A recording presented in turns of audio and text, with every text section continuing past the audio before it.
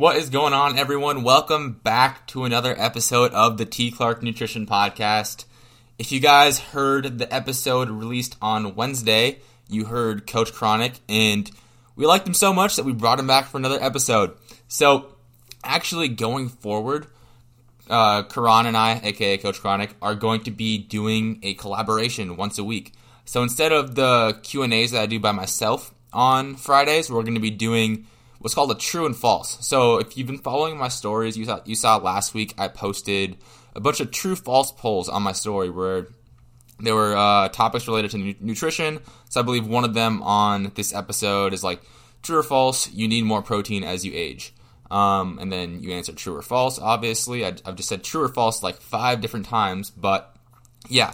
So you guys answered that, and then what Karan and I are going to do is go ahead and answer those questions in depth on the podcast. And I'm going to be releasing that once a week.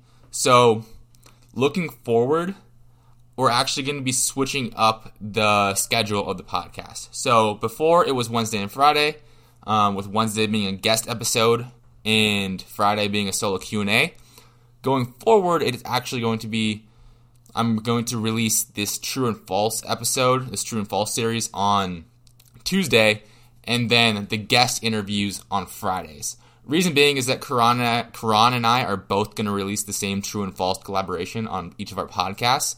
And that way, if we release them on Tuesdays, we're going to be releasing them on the same day. So there's not that like weird overlap. And one person won't be releasing the episode after the other. But nonetheless, that's going to be the schedule change going forward. Friday is still going to be a release day for the podcast, and that's going to be when new guest interviews drop. But yeah, I just wanted to get the housekeeping items out of the way before we get into the actual content. Of course, if you guys heard the episode that released this past Wednesday, you know Karan knows his stuff when it comes to strength training, mobility, nutrition, you name it. The guy's a wealth of knowledge, and that's why we decided to partner up. And I'm super excited for you guys to get into this. We covered a lot of valuable information, and I have no doubt that you're going to be able to take away a lot from it. So with that being said, if you enjoyed this episode, I need you to do 2 things for me.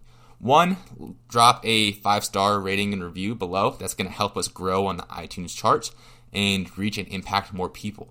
And then secondly, if you could take a screenshot of this podcast episode and share it on your Instagram story, share it on your Facebook story, whatever social media platform you're on, share it on your story, tag me, tag Karan, and let us know what your biggest takeaway was from this episode and what you want to see us cover next in future episodes and what you want to see me cover with future guests on future interviews. Just let me know what you want to hear on the podcast going forward.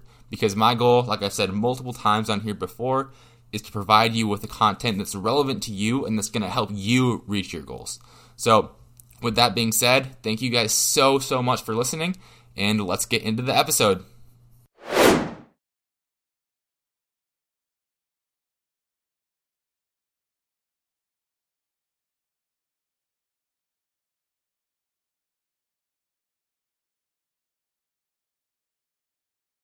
Welcome, everyone. We're here to answer some questions, some true-false stuff. This is the first time I'm doing this.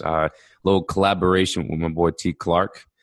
We had a lot of fun on the last podcast, so we decided to do some Q&As, true-false stuff. So here we are. How you doing, man? What's going on, man? What's going on? I'm excited to do this. Thanks for having me on. Absolutely. So the way this is going to work, y'all, we put up true-false statements on each of our respective stories. And we had people vote whether they thought a certain concept was true or a certain statement was true or false. And there'd be things like, we all know this is not true, but carbs are bad for you, make you fat. True, false. You know what I mean? So stuff That's like that. True. Right. So we just had a bunch of different questions that we want to go through. We got some really interesting responses, some eye openers. So we want to first say what the majority of you thought, and then kind of go into the details of why something is true or false, or it depends, because usually it depends. There's never really a solid answer all the time, but let's see what we got. Tommy, Sure. Start us off, my man. All right. So the first true false statement is, if you don't see your weight change for 2 to 3 days, change your calories and macros. So Good job, guys. The vast majority of you said that it was false. It was 29 to 71%. 71% of you said it was false, which is correct. 2 to 3 days is just not enough time for you to see any meaningful change in either direction, whether the direction you want to go in or if you're not going in the direction you want to go in. 2 to 3 days is just not enough time to see any like meaningful change. Right. It's weight fluctuation from a daily basis, even on 2 to 3 days, is very, very dynamic. It's all over the place. I've had clients, they'll wake up this weight and then they'll wake up 5 pounds lighter and then they'll go back to bed and blah, blah, blah. It just fluctuates all over the place. It can be very, very large in plus or minuses. So obviously, as Tommy's saying, I agree. I don't think that on a day-by-day basis, you should use that as an indication of progress. Really, from even a week-to-week, 2-week basis is a better indication of an average net loss or net gain, and it's a better representation of your progress in general. For sure. Like I wouldn't make any changes to your calories and macros unless you've been stuck at the same place or you're not going in the right direction that you want to be going in over the course of minimum 1 week, probably ideally 2 to 3 weeks even. Like your body doesn't like, think about it. You're trying to, let's say you've been overweight for 10 years and you're trying to undo that. You're trying to lose weight. You're not going to undo a process that took 10 years for you to get to that place in 2 to 3 days, 1 or 2 weeks, even 1 or 2 months. It's going to take some time. So for you to expect you to see like meaningful progress in 2 to 3 days, it's just kind of, you can't really expect that. And really how I like to look at it is like to really determine if you've hit a plateau, you got to look at it from 3 different views. You got to look at it from obviously from the scale weight. Like if that hasn't changed, okay, that's a plateau. But also, how's your performance in the gym? Like if your weight hasn't changed on the scale, but you're getting stronger in the gym, you're still progressing. Like so, you really still haven't plateaued. And the last thing would be like your visual progress. So like if your weight hasn't changed, but you look better in the mirror, who cares? Like that's what we're going after is the visual appearance. Usually what we're going after is the visual appearance or getting stronger in the gym. Like one of those 2 things is usually what we're going after. So, I mean, if all 3 of those things are plateaued, then okay, let's switch up the calories. Absolutely. It's really just patience, honestly, and trusting the process. As long as you have a good coach behind you that's giving you, great, appropriate macros for you specifically, and is not just giving you a blanket kind of approach, you should see results in time. But as Tommy said, it's hard to just reverse a process that you've done for so long. You think about undereating. If someone's been undereating chronically for 2 years, 5 years, 10 years, it's going to be really hard for the body to want to even see fat loss because it's so used to just like, oh my God, please feed me. And the moment you get something, you get some food back into your system, it's just a rebuild process until your body's actually like, okay, let's relax. We can lose some fat now. So really, it's just about being patient and just trusting the process, y'all. 100%. What you got, Karon? I got BCAAs are vital for fat loss. This is a big one. When BCAAs first came out, they were like so popular. People were making all these rash claims about them. And in general, they just were overhyped to like the maximum. And very good job. 94% of you said false, and I'm very happy to hear that. Obviously, BCAAs are not vital for fat loss. You do not need BCAAs. BCAAs are branched-chain amino acids. They are found naturally in foods that we eat every day. So you don't need to necessarily supplement them. You probably don't even need to buy them at all. Supplements, in my opinion, are like the very top of the pyramid when it comes to importance. Look at your calories first. That is the basis of fat loss in general.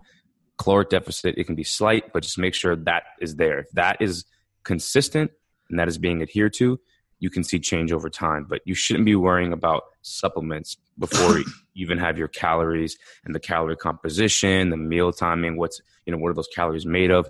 Those things are going to be way more important for you than, a protein shake or BCAAs or pre-workout. Like these things are like very, very low on the priority list. For sure. And even then, like BCAAs really aren't necessary at all. Like if you're going to go for an amino acid supplement, I would go for an essential amino acid supplement rather than a BCAA supplement. And for those of you listening, the difference is, so there's 9 essential amino acids and there's 3 branched chain amino acids. Branched chain amino acids are essential amino acids, but not all essential amino acids are branched chain amino acids. And it's been shown that like it's the blend of the 9 essential amino acids is typically more effective. So like if you're training fasted, for example, that can be an application for it to prevent any muscle breakdown. Like if you take an essential amino acid supplement before training fasted or during fasted training, right? It can help prevent muscle breakdown. BCAAs fall into that category, but I would just go with an essential amino acid supplement, so you're getting all 9 essential amino acids. I'm not sure exactly why. I can't recall exactly why the essential amino acid one is more effective than the BCAAs. I would guess that it's because it more closely resembles like what you actually get in food. Right. Because like in a piece of steak, like you're not just getting BCAAs. Like, yeah, there's plenty of them in there, but there's so many other amino acids in there. Right. So that would be my guess, but yeah, I would agree. It more likely resembles a complete protein. Think about like, because right there's chicken, which is going to be complete, but then there's like rice and beans, which have separate amino acids and don't separately. They're not complete, but when you put them together, everything combined becomes a complete protein, which the body can utilize and absorb effectively. So I think you're 100% on point with the essential amino acid sort of caveat. For sure. What you got? Let's see this next one. Oh, this one's interesting, man. So you should aim to gain muscle at a rate of 1 to 2 pounds per week. 59% of you guys said that was true. Yo, what program you on? Time for a learning experience. So I could see how it could seem like, oh, that makes sense. Because like 1 to 2 pounds doesn't sound that far out there. That was kind of my intent with this true or false question. Because like it's not so absurd that you're like, oh yeah, that's false. But like the reality is you probably don't want to be gaining that quickly. Unless you are a newbie and you literally have never trained before, you were just dialing in your nutrition for the first time ever. Sure, in that case, you might be able to gain at that rate. But for the vast majority of people, I would say within half a pound to a pound per week is where you want to be. And even then, that's not like as lean as possible. Like if you're really going for that like picture perfect clean bulk, like half a pound a week or even less than that is where you want to be at to really make sure that what you're putting on is all muscle, or the vast majority of it is muscle. But definitely that 1 to 2 pounds per week is pretty aggressive. Like if you're okay with putting on fat during the process, if it's easier for you to adhere to for whatever reason, just because you enjoy eating more food and you're okay with dieting down and having to shed that fat off, then okay, go for it. But you're not doing yourself any favors by going within that range. It's really difficult to gain muscle in general after the newbie gains. And if we do the math, right, if you gain even a pound per week, right, that's 4 pounds per month. And there's 12 months in the year. So you're telling me you're getting 50 pounds of muscle in a year? Fuck, no, that's just not happening. Not even if you're on roids. That's just not. Yeah, it's just not happening. So in my opinion, as Tommy was saying, I think honestly, a pound a month is probably the most sustainable. Like if you're looking, and you're really lean and you're on point, like you're dialed in, like you're on point. If you're getting a pound a month, like that's really good. People have to understand that muscle gain is a lot different than weight loss and fat loss because it just takes more time to develop it, especially after you get over that newbie gains hump. You have to be very, very adherent to your program, training wise and nutrition wise. And you have to be very preemptive to prevent plateaus so that you stop gaining muscle. Like you have to do things like deloads and changing the stimulus of the training, switching between like strength, speed, hypertrophy, et cetera. You have to make sure that obviously not like week by week, it be in a planned periodized method. But the point is that there's just so much more that happens with building muscle. It's very, very difficult. So to do a pound or two every week is insane. Yo, if you actually doing that, please DM me. Like, I'll pay you. Like, coach me. I'll pay you. Nah, but yeah, even that like half a pound to a pound per week, like that's what I'm doing right now. And I'm just kind of being more aggressive with it because I am kind of in that newbie gain phase. Because like, yeah, I've lifted weights before and like I trained before, but it was alongside lots of basketball and lots of running up and down the court. And I wasn't like doing bodybuilding stuff. Like I wasn't trying to like get as jacked as I possibly could. So like this is my first like true muscle building phase where I'm like, that's all I'm focused on. So like, yeah, I'm being a little bit more aggressive, but even then, like I'm only within like half a pound to a pound per week. And like Karon said, a pound a month, if you're really looking to stay as lean as possible, that's really what you should be at, like a quarter of a pound per week. Yeah, I think that's better. And I know that like it sounds super, super slow, but like think about it. If you're going to 1 pound, 16 ounces, think about a 16 ounce like steak. If you just stick that on that's a big, like that's a lot of muscle. Yeah. And like, yeah, 1 pound doesn't sound very impressive. Like you want to be like, oh, I gained like 5-10 pounds in a month. Like that's just not going to happen. And I think just being aware of that and being okay with that. And again, it kind of goes back to shifting the focus away from the scale like we were talking about before. Because like you're going to get stronger in the gym and you're going to look better. Like who cares if the number on the scale goes up only a pound? Right. It's all about the adherence, the performance, and the other biofeedback markers that we talked about earlier. 100%. So the next thing we got is skip your warm-up if you're short on time in the gym. 92% of you said do not do that. And I applaud you because that is 100% right. Do not skip your warm-up. Do not skip your warm-up. Do not skip your warm-up. The warm-up is a very, very, very key part of the workout, even before any heavy lifting begins.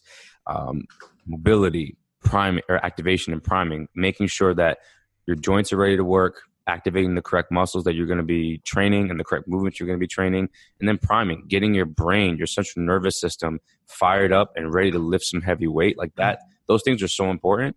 And honestly, I think skipping warm-ups is a lot of the reasons why people get hurt, because they're so quick to start lifting heavy when things aren't ready to do things. Like you have to prime your brain, not just your muscles.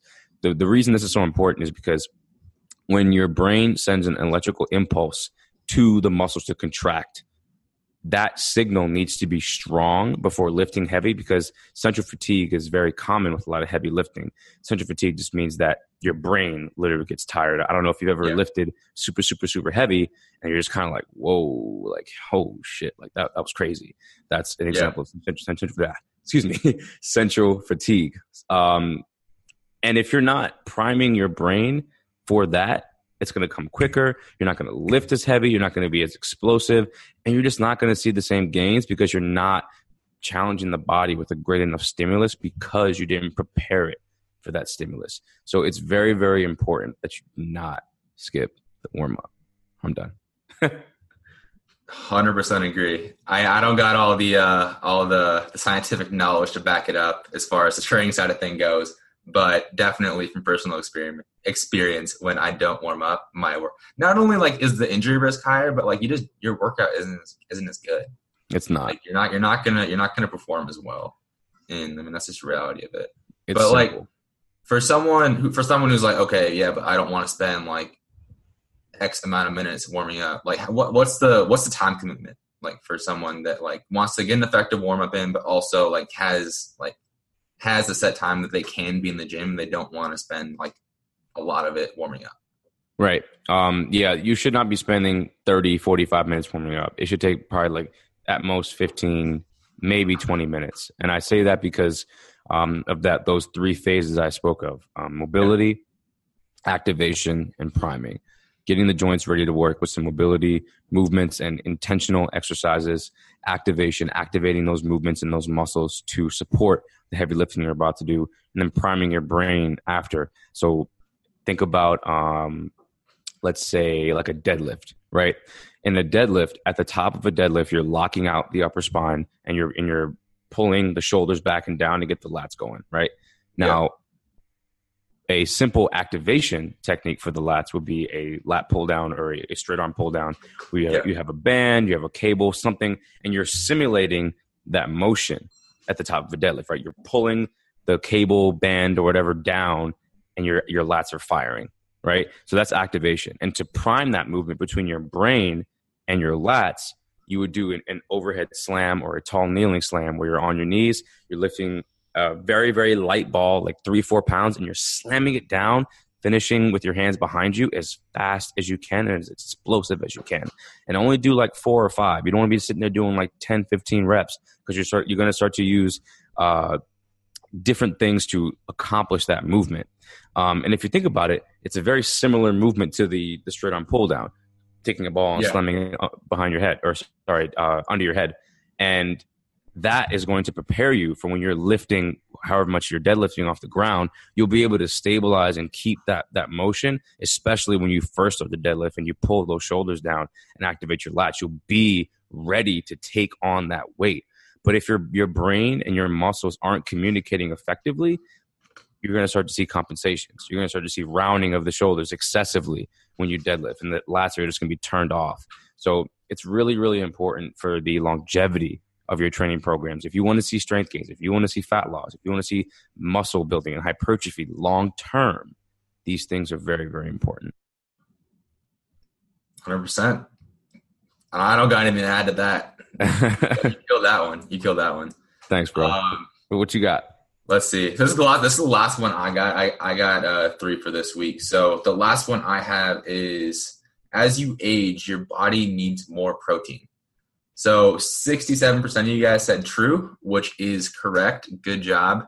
As you age, your body does need more protein because you're more prone to muscle protein breakdown. Right. I forget exactly what the age is where that like starts to happen. I think it's like 30 or something like that. Yeah, I think it's 30 or 31 or something. I think it's still like every year, like after 30, like you're more prone to muscle protein breakdown. So to combat that, easy solution is to up your dietary protein intake, and that will kind of keep things balanced and make it easier to put on muscle and retain muscle. And yeah, it's just something a lot of people don't really know. And it can be a really easy fix, especially if you're past 30 in your 40s, 50s, whatever.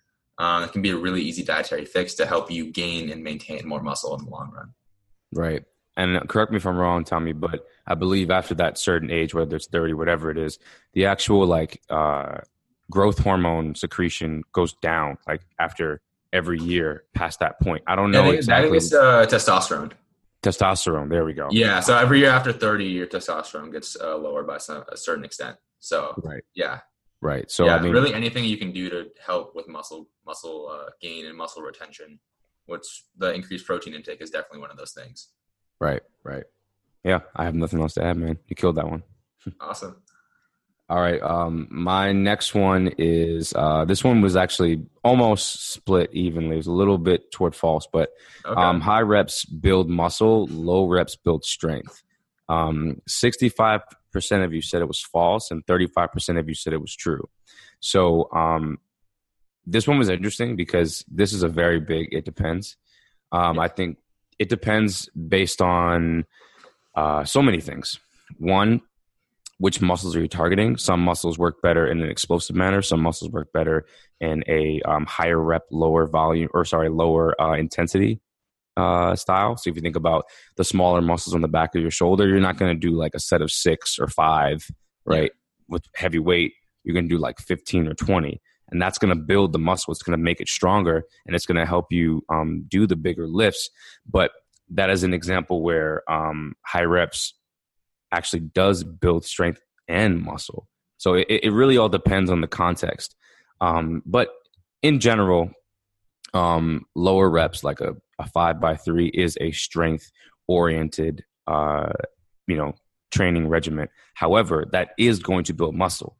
It will, 100%. Because you're increasing the stress that's being applied to the body in that perspective, whatever movement that is. And that's only going to help you build more muscle in the long run.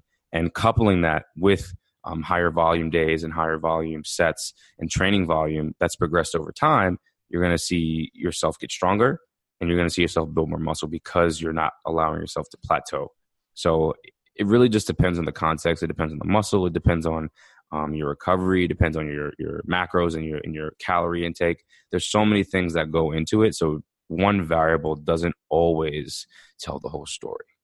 Totally. And I mean, like, a lot of people either fall into the category of like doing one or the other.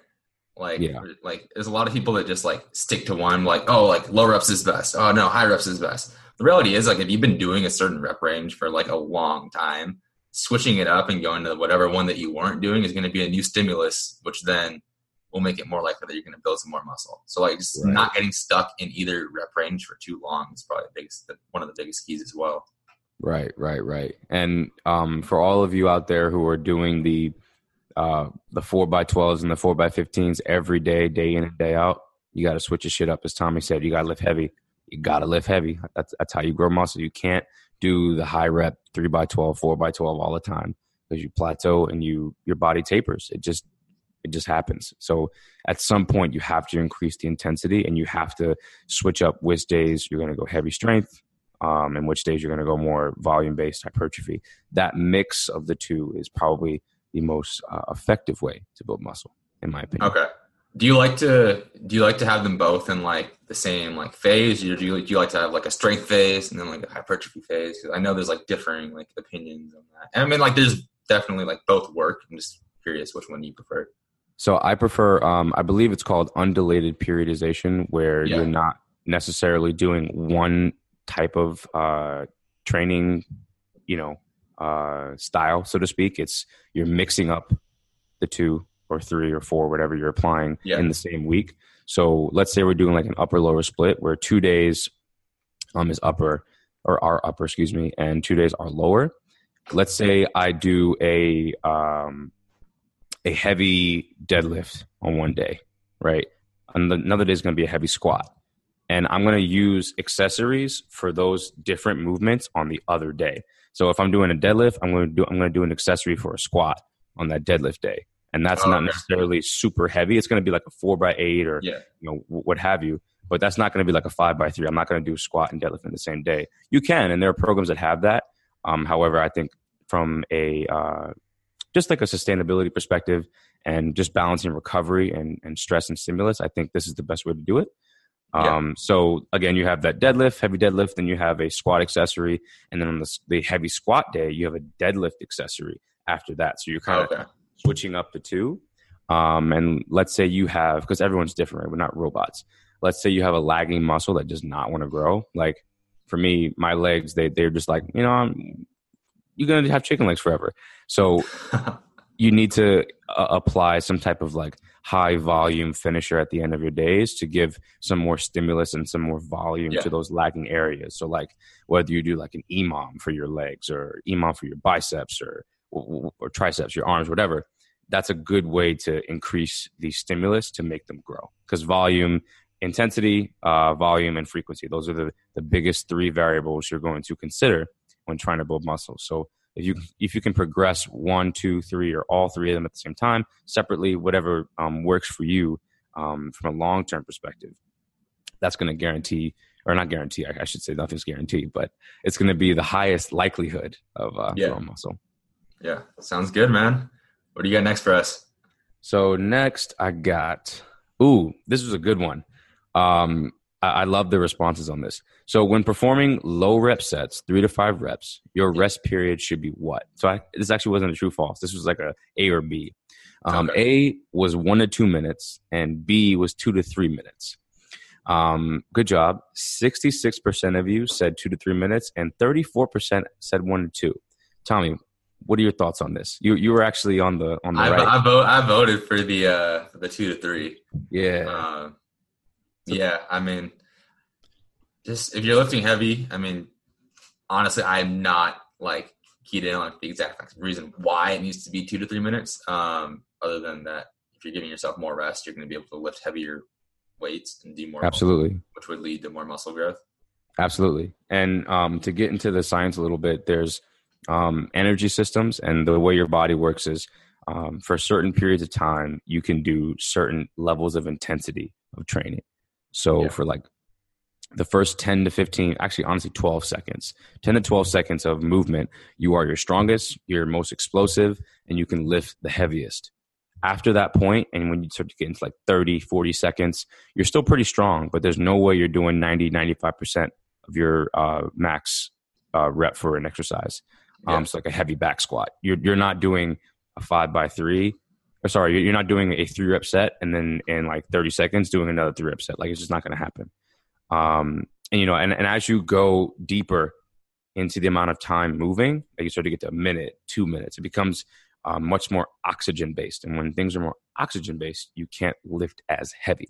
So the 2 to 3 minute time period is not exact. Some people need more than that, because if you're doing like a set of 2, you're pretty high up there. So you might even need to go like 4 minutes. And any power lifters listening, you know about this. At that point, you need to give your body time to recover the ATP, or adenine triphosphate phosphocreatine system, which is essentially going to be able to allow you to do that same intensity the next set. If you rest a minute after doing a heavy, 85%, 90% set, you're not going to be as strong. You have to give your body time to recover. And then, I see this a lot. I'll see dudes lifting super heavy, and women do it too. And they'll wait like a minute. The first set looks really good. They're killing it. They wait like a minute. They go right back into it. I see compensations. I see bar paths go crazy. I see knees. I see shoulders. I see things just start to break down because the body's not ready to sustain that load again. So that rest period is so freaking key. It's often overlooked, but it's really important. For sure. And I mean, how are you talking about the energy system? So that's where like creatine comes into play. Like if you're supplementing with creatine, then you allow yourself to regenerate that ATP at a faster rate. So that maybe, you'd probably still want to rest between 2 to 3 minutes, but you're going to be able to regenerate that energy at a faster rate and do more work and lift heavier weights. Yeah. So that's where that comes into play. Good call on the creatine reference. So next we got, when should you do your heavy lifts when doing your training session? This is also an A and B. And this kind of piggybacks off the last topic we just discussed. So 82% of you said at the beginning, good job. And 18% of you said at the end. So let's talk about this. Just how we were talking about the first energy system where you're most explosive and central fatigue and things like that. It's really important to do your super heavy lifts in the very beginning of your session. Why?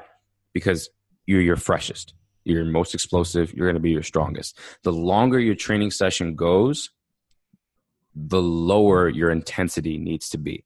So if you're doing a compound lift, like a back squat, like a really heavy 5x3 back squat, that's going to be at the very beginning of your program. And with each subsequent exercise, the intensity is going to decrease. The volume, like the amount of reps you do per set, will probably increase because it's a sliding scale, right? As intensity goes down, volume usually goes up, and the other way around. So you're going to have your intensity be the highest at the beginning of the program and the lowest at the very end, unless you're doing like a hit finisher for fat loss, if that's what you're going for. But Do you have anything? The one there.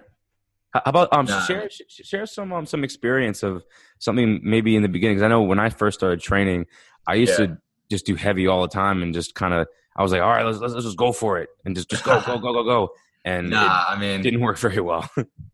Luckily I never really had like any like training, not mishaps, but like, I don't think I ever really followed like a super crappy program. Yeah. Lucky man. Luckily, because within playing basketball and stuff, like I always had like some sort of structure, especially like when I was playing in college, like we had our strength coach who gave us like workouts to do. And like they were, at least I would like to think that they were structured pretty well. Yeah. At least I would hope so. But I never really had like any terrible experiences with like workout programs, which is lucky. Because I know most people, what I see a lot of people doing, especially like college kids like me, are doing the bro split. Can you talk about the bro split and why it's just not as effective? Yeah. So if each time you hit a certain muscle, each time you work a certain muscle, you're giving it a signal to grow. And after, I believe it's like 48 hours or so, the anabolic signal kind of dies down. And if you're only hitting each muscle once per week, which a lot of people do in these sorts of bro splits, which is like what a bro split is pretty much just hitting like one body part a day, whether it's like chest, back, whatever it may be. So if you're only hitting each body part once per week, you're not there. So after that signal dies down, like 40 hours later, there's still 4 to 5 days of just empty space. Like muscle doesn't have a signal to grow. So like you're kind of just wasting that time. And sure, you might get some crossover from like different body parts on like different days, but like you're not specifically targeting that body part. And like you said, like frequency is one of the biggest variables of muscle growth. So you're not doing that bro split is pretty much just throwing frequency out the window and completely.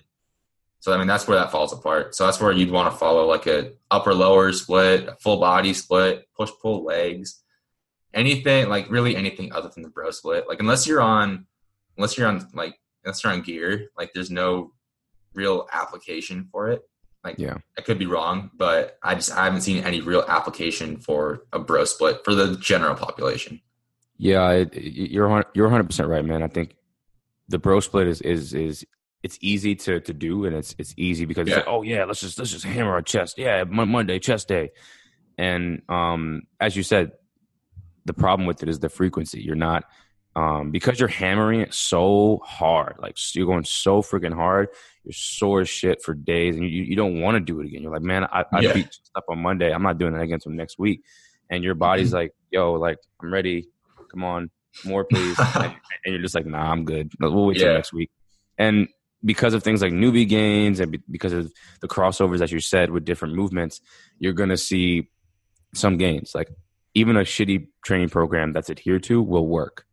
But at some point, there has to be a change to continue to see sustained growth. That's the big issue with the bro split, the long-term gains. For sure. And I mean, like, let's say you're hammering a specific body part. Let's say you're hammering your chest. Like, as you get deeper and deeper into that chest workout, you're not going to be able to do as much intensity. Absolutely. And if you split, like, the volume for your chest over the course of 2 or 3 workouts, if you're doing like an upper lower or push pull legs, whatever, like you'll be able to do more intensity as well and get the frequency and still hit your volume. So like the compounding like of those 3 things will do wonders for your muscle gain. Yeah. I'm going to give a pretty cool, not analogy, but just an example of a client of mine gave me actually, he heard. So let's say you were trying to get better at pull-ups, right? You're trying to grow your back. And you can do 10 pull-ups, but after 10 pull-ups, you're so sore and you can't really do any more pull-ups for like another 4 days. But if you do 5 pull-ups, you don't really feel that sore. You can probably do it every day. So if you do 5 pull-ups every single day, right? 7 times 5 is 35. But you can only do 10 pull-ups every 3 or 4 days. You're only getting 20. So you're literally getting more volume by doing less reps per day than if you were just go super hard for one day. Yeah. So that example is the exact reason why the bro split is just not efficient. For sure. So the last question we got, this is, which ab exercise is better, planks or crunches? 90% of you said planks. 10% of you said crunches. What do you think? I might go out on a limb and say it depends. Speak more than that. Okay. I mean, I feel like there has to be a specific application for each of them. For some reason, I forget what the exact reasoning is behind it, but I've seen people say, "Oh, crunches are bad." Like something about the flexion of your spine or something like that. It's why you shouldn't be doing them so often. But I feel like just from a common sense standpoint, for most exercises, of course, you have some exercises you just probably should not be doing, but most exercises have some sort of application. So it really depends. Like with nutrition as well, it's just context. Whatever. Sure, keto's not the best for most people, but is there an application? Absolutely. I feel like it's the same thing for exercises. I agree, man. I agree 100%. I think context is everything. There really is no good or bad movement. It just depends on the person. It depends on their mobility and some of their limitations, injuries. Like for instance, if you're an MMA fighter, you might need to do crunches. If you're a Brazilian jiu-jitsu competitor, like you're going to need to be in that position, and you're going to need to be strong in that position. So you're going to be training that. But if you're just like someone who wants to get strong, maybe you don't need to do crunches. Maybe do planks. It really just depends on that and what you like. Like if you absolutely deplore planks and you will just not do them, and someone programs for you, you just skip them every time, but you love crunches. All right, let's do some crunches. Let's do some crunch variations. Let's switch it up so you're not doing the same thing every time. Fulfillment and enjoyment will always be way up there on the priority list. So no matter what exercise you give someone, they hate it, they ain't gonna do it. Yeah, for sure. Especially like in our situation, like online. Like someone like they're gonna skip it if they don't like it. Yeah, they're just gonna skip it, and they're not gonna tell you. No, I'm like, oh yeah, the planks went great. Yeah, I did crunches. I didn't do planks. Oh, man. All right, man. That is my last question. Yeah, that wraps up the first true false Q&A with Coach Chronic and T. Clark.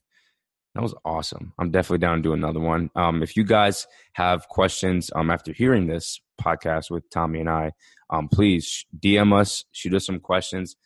This could be a regular thing. It really depends on what you guys want to hear. So without further ado, what you got, Tommy? No, man, this is a blast. It's super fun. Like I was doing Q&As on my podcast, but it's definitely a lot more fun to have like someone to go back and forth with than kind of like talking to yourself on a podcast. Yeah. I mean, it's still fun, but like this is a lot more enjoyable, and I feel like you guys get a lot more out of it as well because you have like we pretty much share the same opinions on a lot of stuff we talked about, but like still just having two minds going back and forth, you can't really beat that. Yeah. It really gives more perspective. It gets more angles, more context, and two heads are better than one, man. Always. Nah, man. But where can everyone find you? Where can everyone find you at? Yes, and I gotta switch we don't really know who's hosting this podcast, so I just figured I'd take the lead there. Dope. I love it. The initiative is appreciated. You can find me on any social media network at Coach Chronic, Kronic. You can find me on my website, chronic.fit. Oh, my Twitter actually is Coach Chronic 1. I just made a Twitter. I never tweet things. Twitter's weird, but I decided to just do it. And what are you going to put out there? I just put like random shit like stop fearing food and, just like random things that hopefully inspire someone to think about things a little bit deeper. I like to get people to think. Twitter's a weird place, man. It really is. It really is a weird place. Like, it's so weird. You have Instagram and Facebook. There's like there's still some weird stuff on there, but like it's pretty normal. But you go on Twitter, it's a whole different ballgame. Yeah, the rants and the memes and there's just so much going on. But I'm gonna return the favor, bro. Where can people find you? You can find me on Instagram at T Clark Nutrition. That's really the main place where I'm at. Also, I mean, if you're listening to this on Coach Chronic's podcast, then you can find my own podcast at the T Clark Nutrition Podcast. If you're listening to this on my podcast, you already know where that is. Yeah. But I'm putting out 2 episodes a week. One of those episodes will probably just be one of these true and false episodes, just instead of that Q&A. So like I said, I feel like it's a lot more productive for you guys, and it's a lot of fun for me too. So yeah on Instagram at T Clark Nutrition, or at the podcast at I just said at like 6 times. On the podcast at the T Clark Nutrition Podcast. Dope. And we'll be sure to put each of our relevant social media links in the description of the podcast, so you can just click on right through. Sounds good. Sounds good, man. Looking forward to the next one. Thank you for joining me, and thank you all, whoever you're coming from, whether it's Tommy's audience or mine. We appreciate your time and attention. Take care.